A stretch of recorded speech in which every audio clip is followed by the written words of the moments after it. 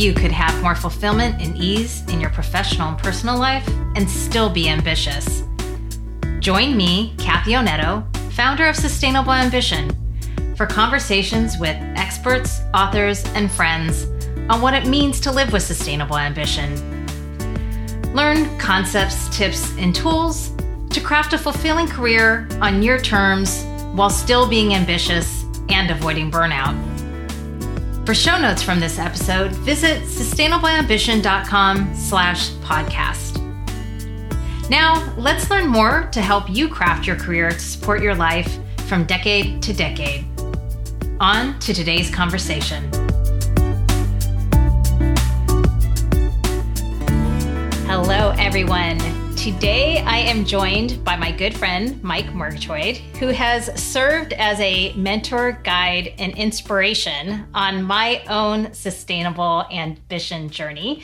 And Mike is one of my favorite people to talk to about creating a fulfilling and meaningful life and how one's vocation fits into doing that. Mike, welcome to the podcast. Thank you, Kathy. It's a great honor to be with you this afternoon. Oh, thank you. I'm so grateful you agreed to be on to share your own journey and wisdom with us. I think people are going to get a lot out of this conversation. And before we jump in, let me first properly introduce you. So Mike Murgatroyd is currently the co-founder and president of Van Evolve, which brings the very best in adventure vans and adventure van components to the U.S. so you are ready for adventure anytime and anywhere. So if you are one of those people who got through the pandemic, the bug to get out on the road, you got to look for Mike and Van Evolve. And prior to starting his entrepreneurial ventures, Mike spent his career in CPG with companies such as P&G, Clorox, and White Wave Foods. He was also a brand management consultant specializing in innovation for companies such as Beyond Meat, Earthbound Farm, and Good Belly. Mike and I had the pleasure of working together at Clorox and both hail from our undergraduate alma mater, the University of Virginia. And Mike is also a husband and proud father of two fabulous boys. So with that, I'd love to have you start, Mike, by just so we start at the beginning of your career and just have a little bit of context. I wanted you to share where you grew up, what you majored in at UVA, and what your first job was and how you selected that at the time. Sure thing. So I grew up in the Washington, D.C. suburbs in Reston, Virginia, which was just the second planned community in the country. So we could call that a Stepfordville type town. But even though that might sound like it would make for a cookie cutter upbringing, it was anything but. It was real fertile ground to grow up and explore and try things. And from there, I went first to Northwestern and then to University of Virginia. And I studied undergraduate business. So there I studied finance, international business, and a minor in economics. So it was all business all the time. And really what precipitated that path for me, it sounds really trite and silly when I say it now, but I was interested in Wall Street. I'd watched that 80s movie Wall Street, which isn't full of moral positivity, but for some reason it captured my imagination. So in high school, I wrote papers about Michael Milliken, the junk bond king. I engaged in garage sale arbitrage prior to that, and I knew I wanted to be in finance, or at least I thought I did at the time. So out of school, I went for one of the Wall Street jobs, and I went to Bear Stearns as a junior investment banker. So that was the start of, I guess, how it all began. Yeah, wow. I just want to go back. Wait, so what is garage sale arbitrage? That means you go around to the neighbors early and you smile your nice smile because you're a young, charming kid and you buy things on the cheap. And then you turn around and you set up your table and you sell those same items at a higher price. So you might say, where are the ethics in that? As a youngster, maybe you're not thinking about that. But I guess the point is I've always been fascinated with arbitrage, buying low, selling high, going to one place where there's a competitive advantage in terms of acquisition, and then going to another place where there's a competitive advantage in terms of selling. So that's something that's always caught my imagination, whether was selling candy at school or garage sale arbitrage. Yeah, I love that. I just didn't know if it was a term for something else or if it was what it sounded like, Mike. But what that brings up for me, even in your response to that, and we'll probably come back to both of these themes, that I just want to call it out here that to me was a signal of your early entrepreneurial spirit kind of coming through. But it's very interesting that you also just noted in that, like, well, what are the ethics in that? And so the fact that you bring that up is not surprising, knowing you so well. It's not surprising to me. So I'm sure that will continue to come up as part of the conversation. And I'm curious then, so you then went to business school after Bear Stearns, and what prompted that next step in your journey? Sure thing. So after Bear Stearns, I actually went and I was a corporate development manager for a Fortune 500 company. I did that for just a year. And meanwhile, Silicon Valley was just going off on the opposite coast, because I was in New York City. And I decided that, as a young man, that's where you should go. It was a gold rush. And how many gold rushes happen in a person's lifetime? And I'd also gone cross country twice in vans, by the way, just with my buddies during the summer. And I'd laid eyes on San Francisco. And to me, that was the promised land. I said to myself then that I would get back there. So I took 2 backpacks, because I've always traveled with backpacks. And I flew out there. I knew one person who lived west of the Mississippi. And I just began again and just got excited and into the swing of what was going on, all the energy that was going on over there. So I did that until we had the bubble burst in 1999. And at that point, I traveled around the world again with those same backpacks. And I got a little stuck. I had always had in my mind that I wanted to be an entrepreneur. And for whatever reason, I didn't burst down the door. The moment sure didn't present itself to me. And so I thought I needed a bit of a fresh start. And for me, that was a business school. It was kind of a plan B. It was kind of a stage to kind of launch a rebirth. And so, as all those markets crumbled, instead of thriving, I found that I needed something to hold on to.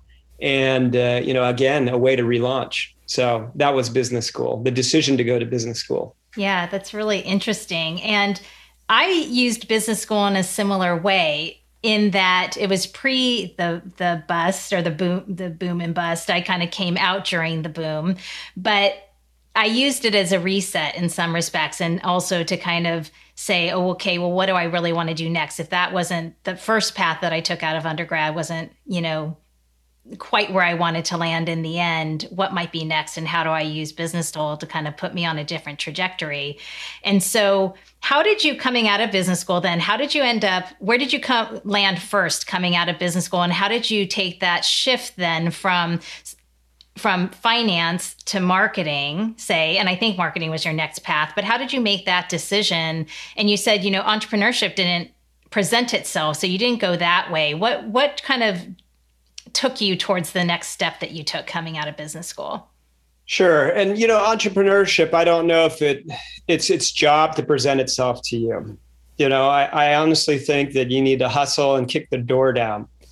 And I think my story is the story of buying down my risk in the world, which is also has tension with being an entrepreneur, right? Because you got to throw caution to the wind a lot of times if you want to be an entrepreneur.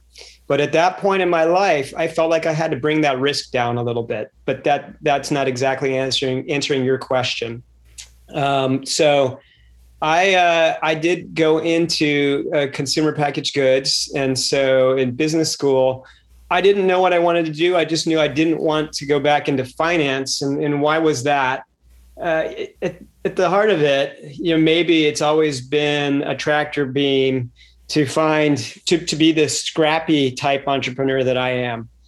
And, I found that I was able to have a lot of these cool professional challenges in life that did present themselves to me. So like I said, I believe you have to kick down the door to entrepreneurship. But what presented themselves to me felt like they were really attractive professional jobs in industries. But the tension in it is that I would always get bored, no matter how exciting that job might be to others, or even potentially prestigious to some. I would always get bored with those jobs in, call it, 2 to 4 years, always. So I knew I didn't want to go back into finance. And why was that? Is it because I was always going to feel that way with any kind of professional job? Possibly. Was it because working 80 hours a week and seeing what that lifestyle brought, it really made me think twice? Definitely partly that as well. For me, lifestyle design is very important.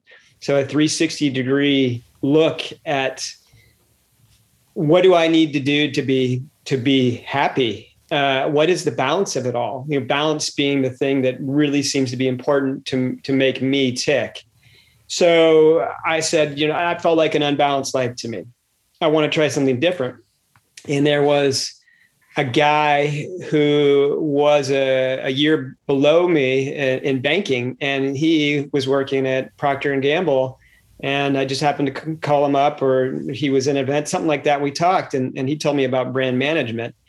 And he said, you're an entrepreneur in a way, working within a company, running different businesses in different categories and launching products, and having to have the full skill set, the full bag to be able to run a business. And in my kind of risk managing yet entrepreneurial mind, I said, well, hey, that sounds interesting. I got to give that a try. So that year I got the Procter and Gamble internship. And, these were the lean years in the big downturn after the dot-com bubble. And then after that, I decided that I still had always San Francisco and California in my mind. So the opportunity to go to Clorox was one that was an easy one for me to want to take.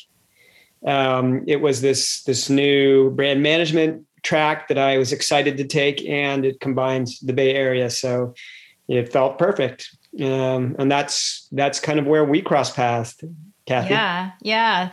No, that's great. And I love hearing the path and the story. And I do want to come back to, we're going to probably come back to a couple of themes that you brought up in your responses. And I do want to go ahead and go back to this idea of risk that you were bringing up, because it's really interesting, Mike, to hear you describe your path and the fact that you knew you wanted to do something entrepreneurial. You were doing things entrepreneurial even as a child.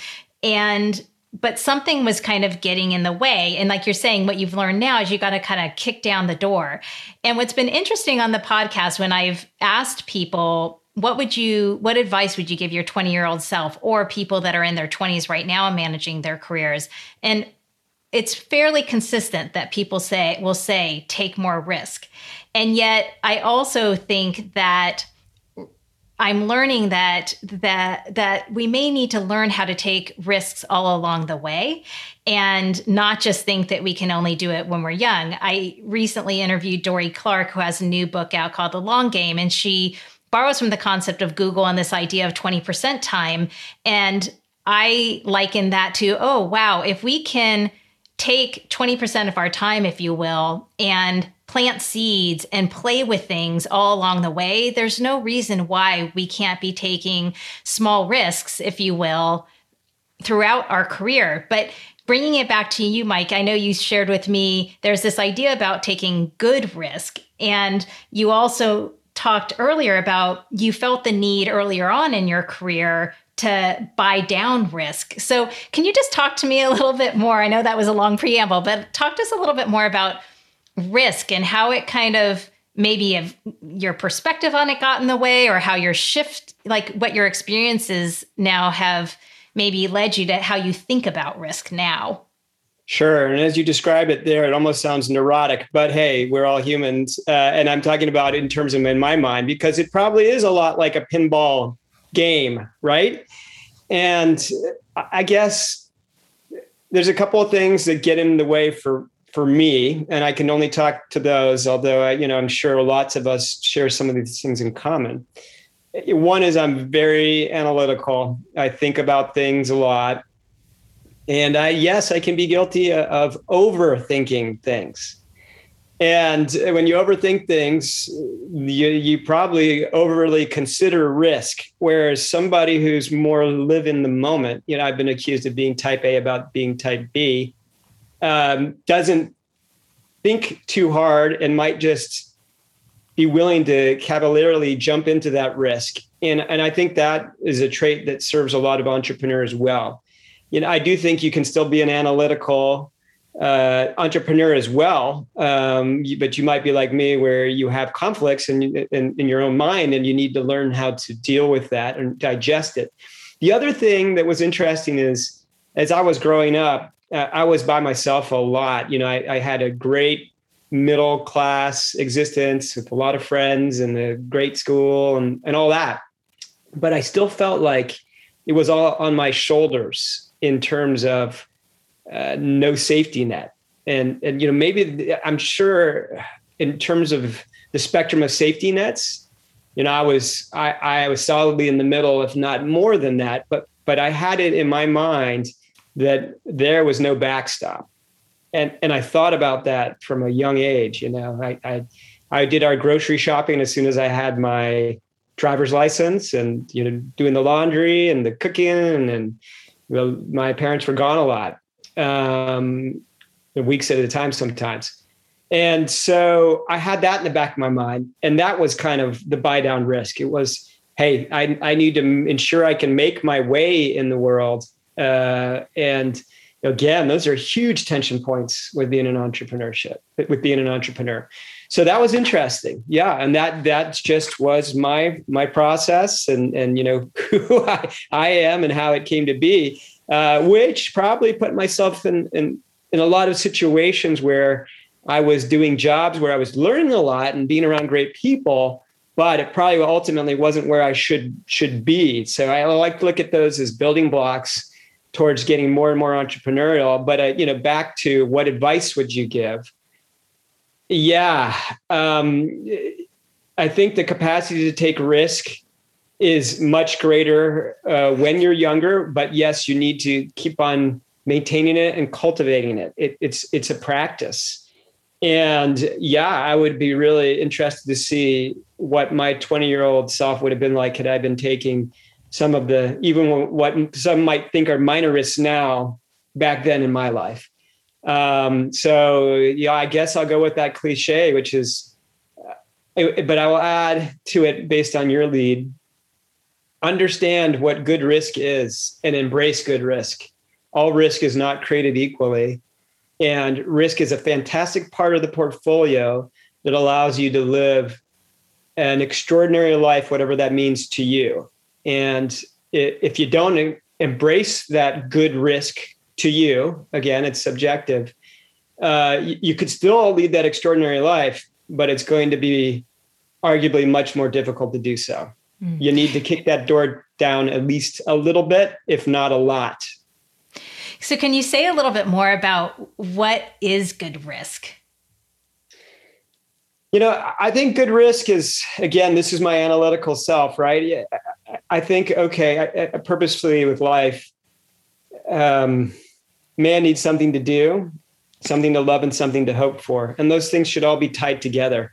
If they are, you're going to enjoy what you're doing on a meta level. And if you enjoy what you're doing, you're going to be doing your best. You're going to be able to grow the most, create the most, add the most to society. And so if a risk aligns with what those buckets are for you, right? If it ties to something you love and what you hope to do with your life and how you like to spend your time, it's probably a pretty good indicator, clue that taking a risk in that realm lined up with those goals and objectives is a good thing to do. Again, I can't help being analytical, but that's just how I do it. Yeah, no, that's great. And what I think is really interesting, when I've talked with other entrepreneurs, it is so often that they actually will say that they are risk averse. Many entrepreneurs that I've either listened to, been talking to myself, or listened to on podcasts or other venues where I get to hear them speak, they often say, I don't like risk. So I don't think you're alone in that, Mike. And I wonder, have you, as you've moved more towards entrepreneurship, are there things you do for yourself? Perhaps it's aligning and making sure it's clear that this is a good risk for you, but there, from a business perspective or stepping into that entrepreneurial role, are there things that you've learned work for you to help manage that risk taking and breaking down the door, as you have said? So this might go back to that earlier advice for the 20-something self. Okay, so you just cued it off to me in a little bit more concrete way. A, get smart, okay? Do your homework. Look at the data, do all the different jobs, wear all the hats, then learn to trust your gut. The learning to trust your gut is my interface with risk. And once I know that I've analytically, logically, rationally built my skill set to the best of my ability, nothing's 100%, but, to a great level for me, then I'm going to trust my gut now. Maybe that's something as you're younger, either you over trust your gut or you under trust your gut. Maybe some get it just right. And so that's the relationship with risk. Okay. So you get to know the industry, the skill sets, and then trust that you are capable, that you are passionate in this area, that you are studied. And if you follow that gut and trust, I think you can do great things. That's great. Yeah. I think there's a lot of wisdom in that, in this sense of really do the analytics and get smart, do the work so that you can trust your instincts and your gut and what it's saying to you, is what I'm kind of taking away.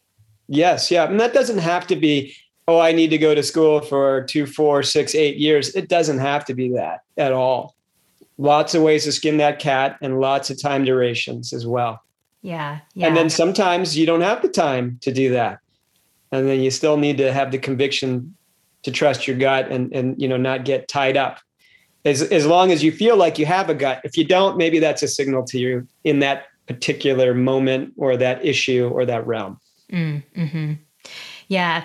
Well, then I wanted to also come back to something you were talking about, Mike, and I might come at this with a few different questions along the way in this part of the conversation, but you mentioned lifestyle design and how important that is. And I know you are quite intentional around this. And I want to start here actually thinking about it from a career perspective first, where at some point you had created a 10-year plan and you were going to retire early. And that was kind of and it might also have been associated with risk and de-risking, if you might speak to that. But what prompted you to create that plan? I think that was fear.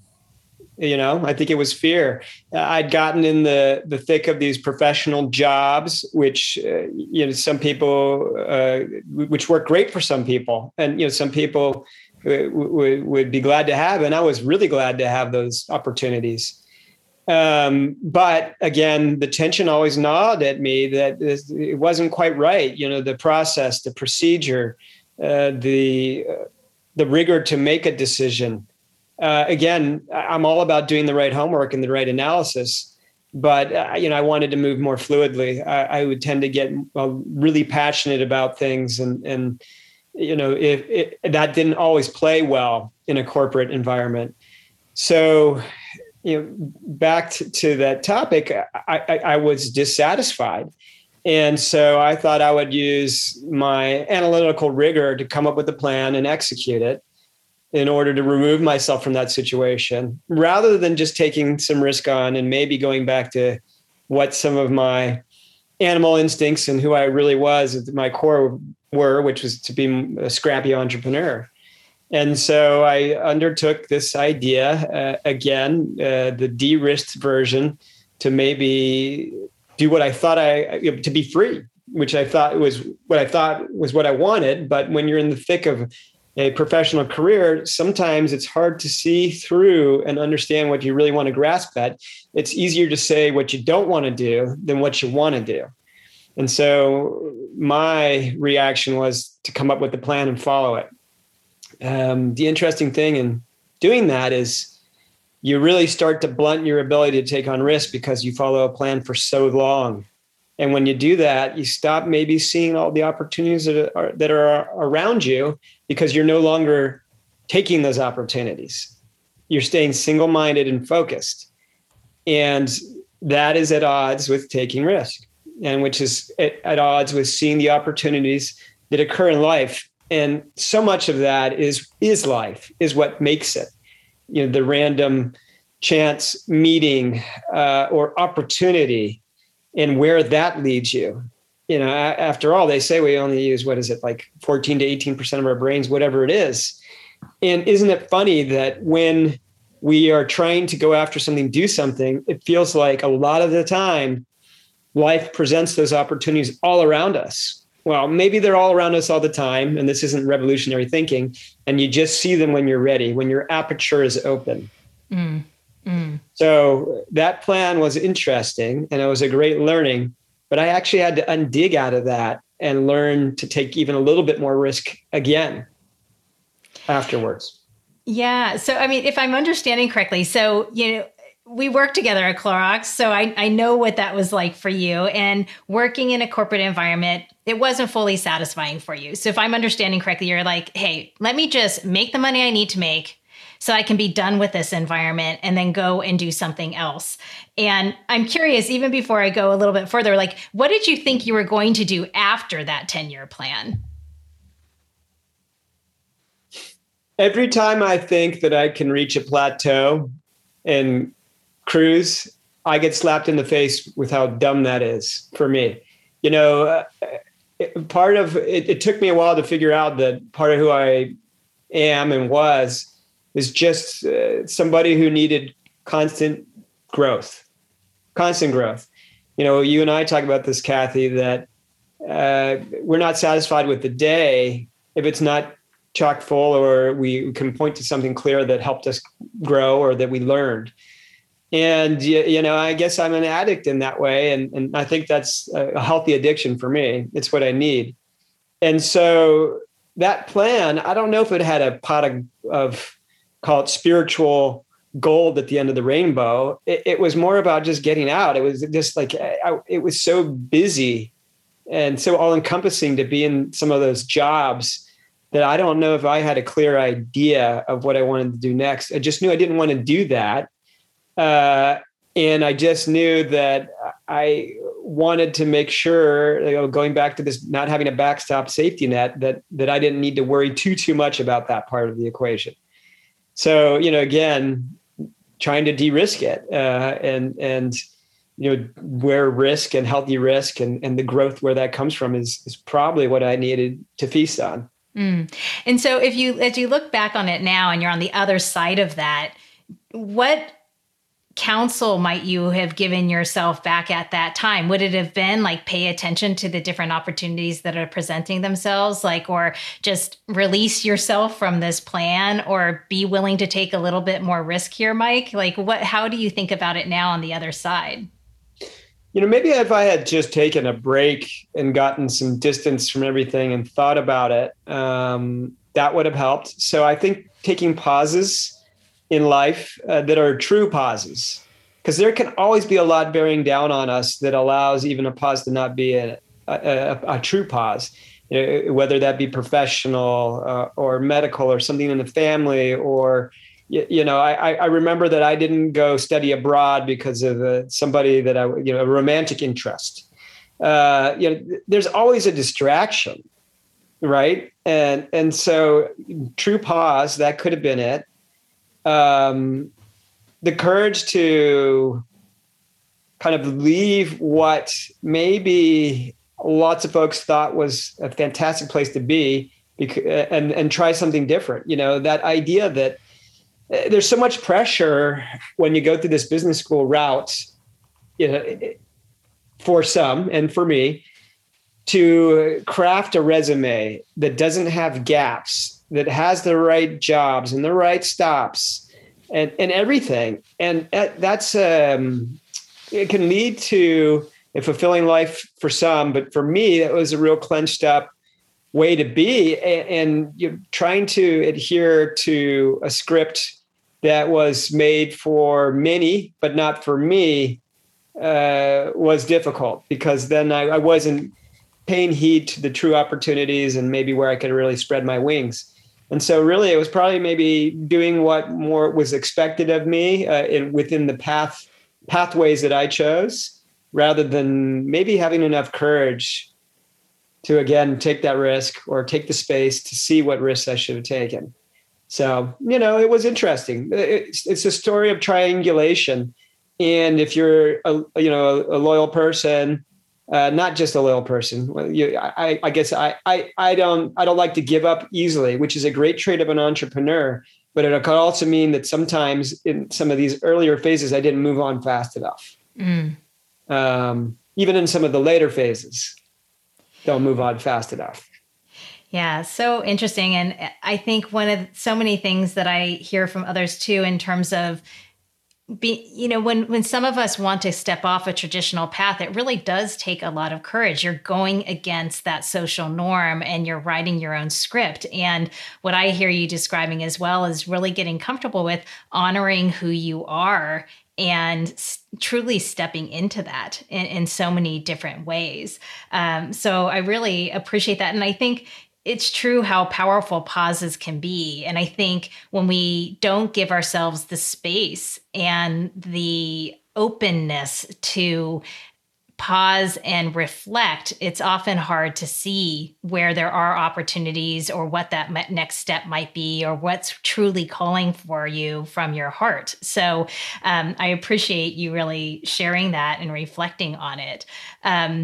I did also, Mike, want to come back from there to this whole idea of lifestyle design. So you mentioned, I asked about the 10-year plan, and then you also talked earlier about the balance of it all. And I know you have a family, you are an entrepreneur, which is demanding.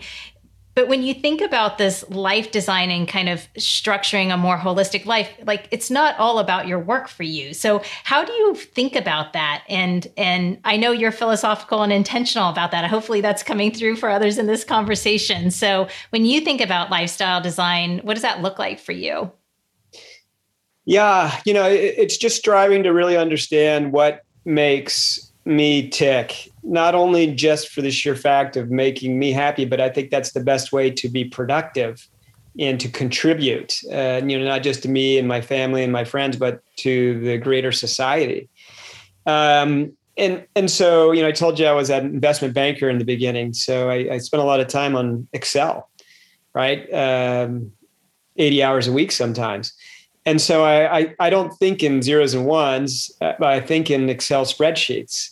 And so everything seems to be, it can be linear, although again, that's at odds sometimes with entrepreneurship. But so I just think, okay, well, let me really think about what makes me tick. And, there's a lot that goes into that. And there's more than career that goes into that, but it's all tied together. And, I mentioned that framework of a man needs something to love, do, and hope for. So you need something to do with your body and your mind. And what are those? It just shouldn't be anything. It needs to be tied to what you love to do. So you love people and you love activities. And so if I really got to the heart of who I was and what activities and people I loved and why I loved those things, then it falls to logic what kinds of activities I should spend my time doing. Okay. I hope we all need to have those larger goals, or it's good for many people too, because, again, that's that guiding star. And when you have something you're going for, it helps me see the opportunities that do crop up in life. We talked about that pause, that clarity, what have you. So when I think in this fashion and I have those things I'm hoping for in the short term and the long term, then it helps me be aware of when an opportunity is presenting itself and for me to jump on that. And I can be intentional, as you say. So all those three buckets, they tie together really well. And they tie to my interests and what I love and what I hope to accomplish. And that enables me to really purposely focus on lifestyle design. And again, that encompasses goals and people and activities. And I don't necessarily separate the career from the activities. I view life to be a series of projects. And I think we should be jumping into projects all the time. And whether those are professional or personal, work is a project. They're a series of projects. And whether I'm working for myself or someone else, I'm getting paid, I'm not getting paid. Aren't these all work? So this idea of career for me is just how I spend my time. I want to be doing projects that I enjoy. I want to be growing in them. And I really just want to geek out doing these projects with people who like to geek out doing them as well. And then I think things are really fulfilling, really productive, and really helpful for everybody. I just love so much of what you shared, Mike. And I think that if you'll allow me, like some of what I'm hearing are some of the things that I think I just believe are so important for people to really think about as they're shaping their lives and careers. And you started by sharing how, in my own language, I would say you really need to get to know yourself and really understand those things that you do love and those things that you say that you want to, be and do. And they're, and then it's like you can be intentional about how you're going to structure your time and your life and those projects, as you're saying, that you're going to take on. And many people on the podcast have talked about this idea of it helps you, and this is where the intentionality comes in, it helps you know what are you going to say yes to and what are you going to say no to. And when people do struggle with those boundary settings, and I know I struggle with it when you're ambitious, it's a lot of things come up that you want to do. There are a lot of projects you might want to do, but is that a project you really want to say yes to or no to? And do they align to these different aspects of your life that really fill you up and that you really love? And so I appreciate how you're talking about that in this context of helping people be intentional, because I do think, for better or worse, you can either jump into life and let the current take you, or you can have some discipline and some intentionality to it. So you're shaping it in the way that you really want it to be shaped. Yeah, I think that's dead on. And I agree with you. And I think it all goes back, just to put a bow on it. What were those things where you really lost track of time? What were those activities? What were those behaviors, even as a kid, starting from when you were a kid? And oftentimes those are the strongest clues. And if that leads all the way to intentionality, and then hopefully at the end of all of it, to a life well lived with the people that you want to spend the time with, then that's the goal. That's the goal. It is to spend our time and not pass it. Yes. I love that. Spend our time, not pass it. That's so wonderful. Well, before we wrap up, Mike, I want to just ask you this one question, and it's coming at it a slightly different way, but sustainable ambition for me is both about, well, how do we stretch ourselves? And we've talked a lot about how you stretch yourself. And then there's how do you also sustain yourself? And again, you are an entrepreneur. Not being an entrepreneur is demanding. You also are a very active father of 2 young boys. You're a wonderful husband. Like, how do you get all that into your life and do so in a way that sustains yourself? For me, I need all those things. That's the balance of it all, like we've talked about. That's what gives me energy. So the family gives me the energy to keep on working on all the projects. The projects give me the energy to then go and really appreciate the family. And the balance all works together and feeds together, I need to keep growing. And without those really rich areas of inspiration and subject matter, I'd have to reinvent it. Not to say that I couldn't, but that balance is what works really well for me and feeds upon one another. Leaves you at your best and your freshest as you go from one to another. And it's not just, they're not discrete, they work together. Yeah, I love that. And I think maybe people would be better served if they actually saw that they really are symbiotic and that they work together and don't have to be divergent in terms of helping to shape a true fulfilling whole life. So that's so great, Mike. I knew I would love talking with you, and I have. We're almost out of time. So a final question is just, would you have a final piece of advice you'd leave our listeners with? I'd just say, have the courage to go out there and create an extraordinary life for yourself and those that you love, whatever that is to you. Because extraordinary is different to everybody else. It's not this idea of elite or what have you. It is what's really honoring you, what is enabling you to grow, what is enabling you to be your best for you, for your friends, your family, and for the world as a whole. Beautiful. Thank you, Mike, for being here. If people want to find you or keep in touch, so we just send them to Van Evolve. Is that where we should have them search for you? That sounds great. So vanevolve.com would be great. And I've really enjoyed speaking with you and being with you in this context here today. Wonderful. Thank you again, Mike. I always, as I said, love being in conversation with you, and I appreciate you sharing your journey with everyone listening. Thank you. Thanks for listening to this episode of the Sustainable Ambition Podcast. I hope you take away at least one learning or inspiration from today's conversation. Find more inspiring interviews and get show notes for this episode at sustainableambition.com/podcast. Make sure you don't miss an episode or my insider tips, guides, and tools by signing up for Sustainable Ambition Forum, my twice-monthly newsletter. Sign up at sustainableambition.com/subscribe. And remember, it's not about finding work-life balance.